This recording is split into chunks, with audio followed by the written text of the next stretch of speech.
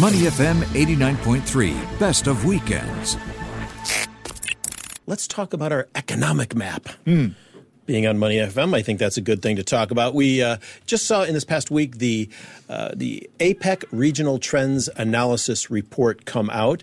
So happy to have with us Dennis Hu, who is the director of the APEC Policy Support Unit, to talk about that, about supply chains and global trade and making our recovery inclusive across our pandemic world at the moment. Dennis, good morning. Welcome back to Weekend Mornings. Good morning.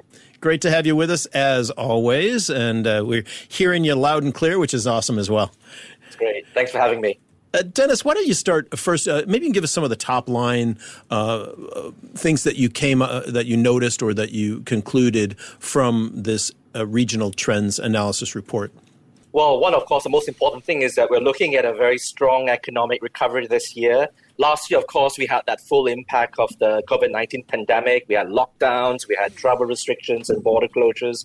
But towards the second half of last year, we saw a lot of relaxation of these restrictions. We saw a lot of the fiscal support measures kicking in. So for this year, we're looking at a recovery of about 6.3% compared to a contraction of 1.9% last year.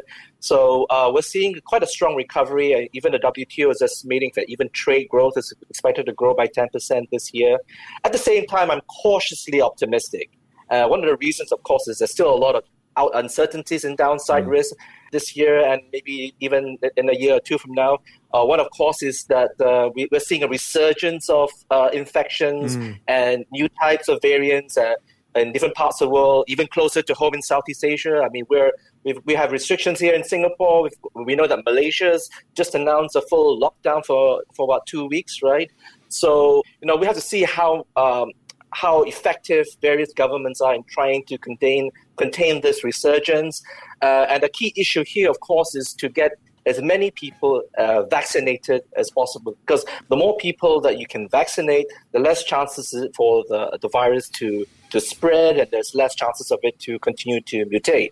I guess the other main point to be cautious about as well is that there is a disparity in terms of the vaccines that's out there in the world, right? So in terms of our study finds that in terms of vaccine coverage, you get some economies have about up to 800% of population that's too much vaccines, and then you've got other economies that are as low as 40-30% or even lower than that.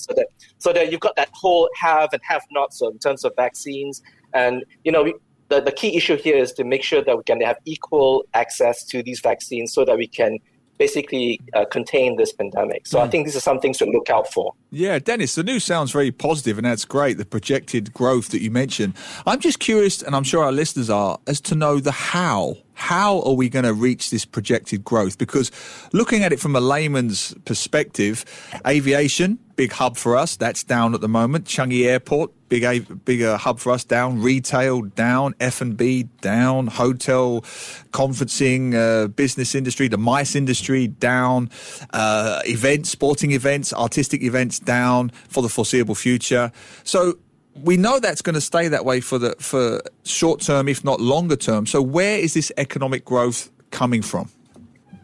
Part of that numbers that you're seeing coming from us and coming from the IMF is what we call a base effect, because we contracted by so much last year. So once you see that gradual improvements, and there's been a lot of pent up demand, right? People are beginning to go out, they want to go and shop, they want to eat out. So you're seeing that being driven a lot by consumption, other matters. But you're right. I mean, there are still a lot of sectors which are going to be really badly affected. I mean, the travel and hospitality sectors, airlines, it's going to take a long time for them to recover. I think there's some statistics that are saying that it could take about 2 to 3 years, right? So what you're seeing is you're getting strong economic growth, partly because of that base effect, and also because there's been improvements in consumption. But at the same time, you begin to see it's a bit of a K-shaped recovery, call it, right? So some sectors are doing better, and other sectors it's going to take a bit of time. The sectors that are doing well, we know, are those basically in the online platforms. We're all stuck at home, working from home, so we've all been shopping online. I've been using Grab or Foodpanda to buy food, or we're video conferencing and using Zoom. So these guys and these businesses are doing roaring business. But at the same time, we've got other sectors your mom and pop shops, retail. It's been taking a while for them to recover. Some of them have closed down temporarily. So, that's one of the reasons why we sort of couch it by saying we're cautiously optimistic. At the same time, I think what's really important is to basically try to stop the spread of the pandemic. I mean, that's what we need to do. And the big difference this year compared to last year is last year in May, we had no vaccines, right? So this time we've got a multiple number of vaccines that's out there.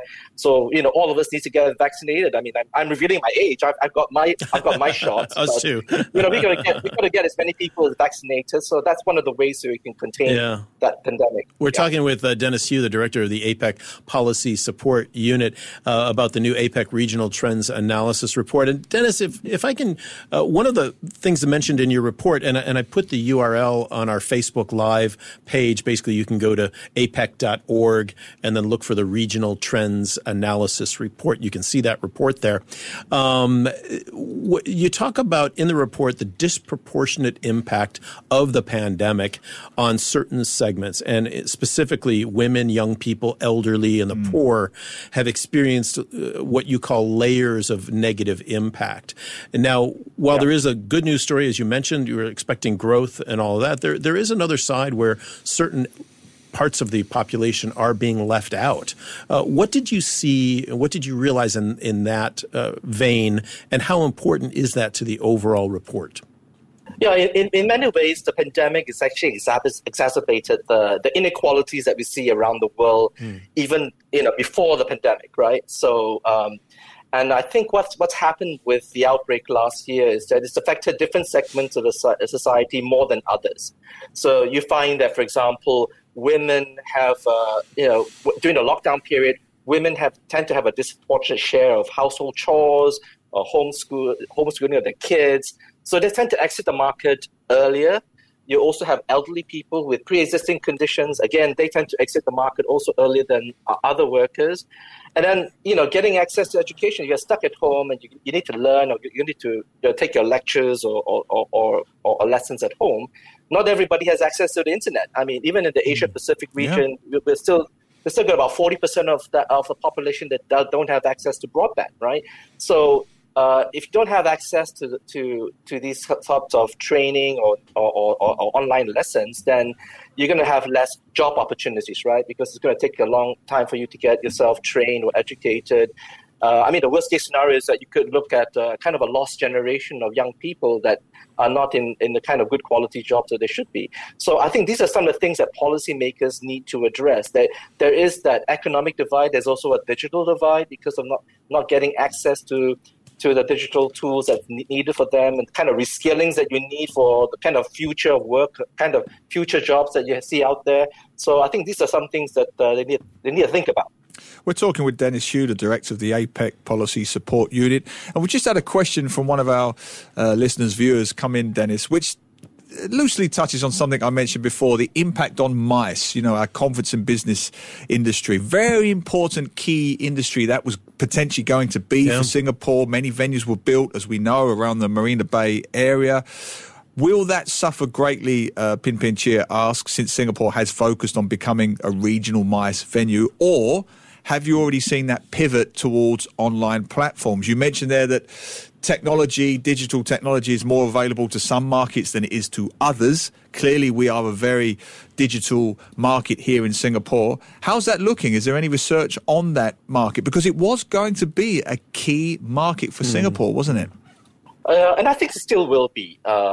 So what's happening even this year in APEC, it's New Zealand's the host for APEC, and all our meetings are virtual, right? And I think what you're beginning to see in some of these conferences is it's a kind of a hybrid, right? So you have some which are you can actually physically attend these meetings, and others which are basically you can participate virtually. I mean, I've attended a couple of conferences virtually,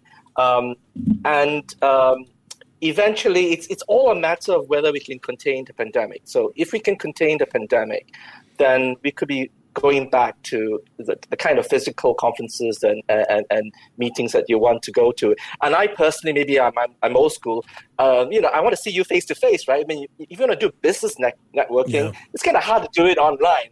You got to meet people, exchange business cards, tell you what you're doing, and you kind of miss that. So I think there's still I think there's still a place for that, and I think it's really important.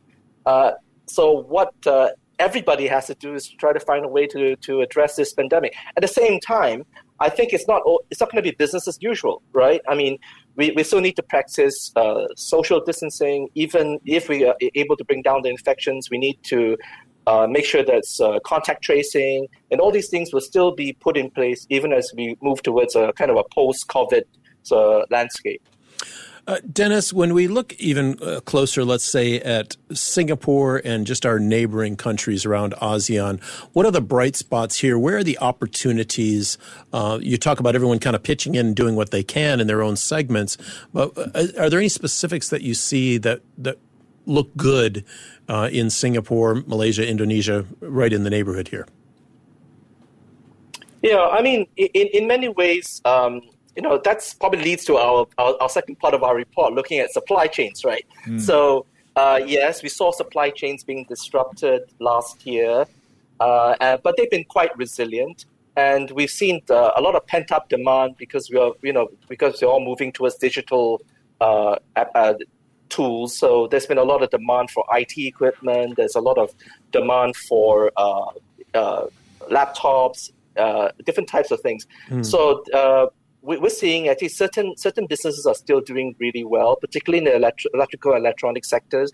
And a lot of the global value chains that you have in this part of the world, a large chunk of that sector is in the electronic sector. So you're seeing that increasingly that there's still a lot of production that's going on right now. In fact, one of the big concerns right now is that there's a global shortage of microchips, right? So the key issue now is that how do you ramp up production to make sure that we can provide enough microchips for your smartphones and for your laptops. So, and electronic sector is kind of a big industry and a big sector in Southeast Asia and ASEAN. And a broader question on that related to it, this idea of production within Singapore. If COVID has shown us anything, with the vaccine, Singapore is trying to accelerate the need to create their own vaccines in Singapore, produce their own vaccines in Singapore. Food production, they're trying to increase their own food production in Singapore. Is that something you see in the future? Has COVID shown Singapore that we're going to have to almost go backwards in a way and produce more of our own stuff here? I think looking at food security and making sure that we have enough food, I think is quite a critical issue. But at the same time, Singapore is a very small and open economy. Yeah. You can't produce everything in Singapore. I mean, we can't grow rice here. I mean, we don't have the space or anything. But this is where being innovative and looking at new types of technology. We know that, for example, in Singapore, there's vertical farming, for example, or hydroponic farming. So there's a lot of things that we can do to become resilient. So I see not just Singapore, but even in this region, that we have to be a bit more creative and innovative. And one of the good things is that we've got a lot of different kinds of technology out there that we can use to apply so that we can become a bit more resilient.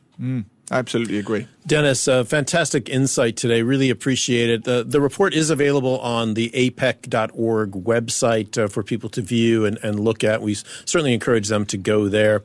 As always, great to have you on, and thanks for your insight today, Dennis. Appreciate it. Thank you. To listen to more great interviews, download our podcasts at moneyfm893.sg or download our audio app. That's AWEDIO. Available on Google Play or the App Store.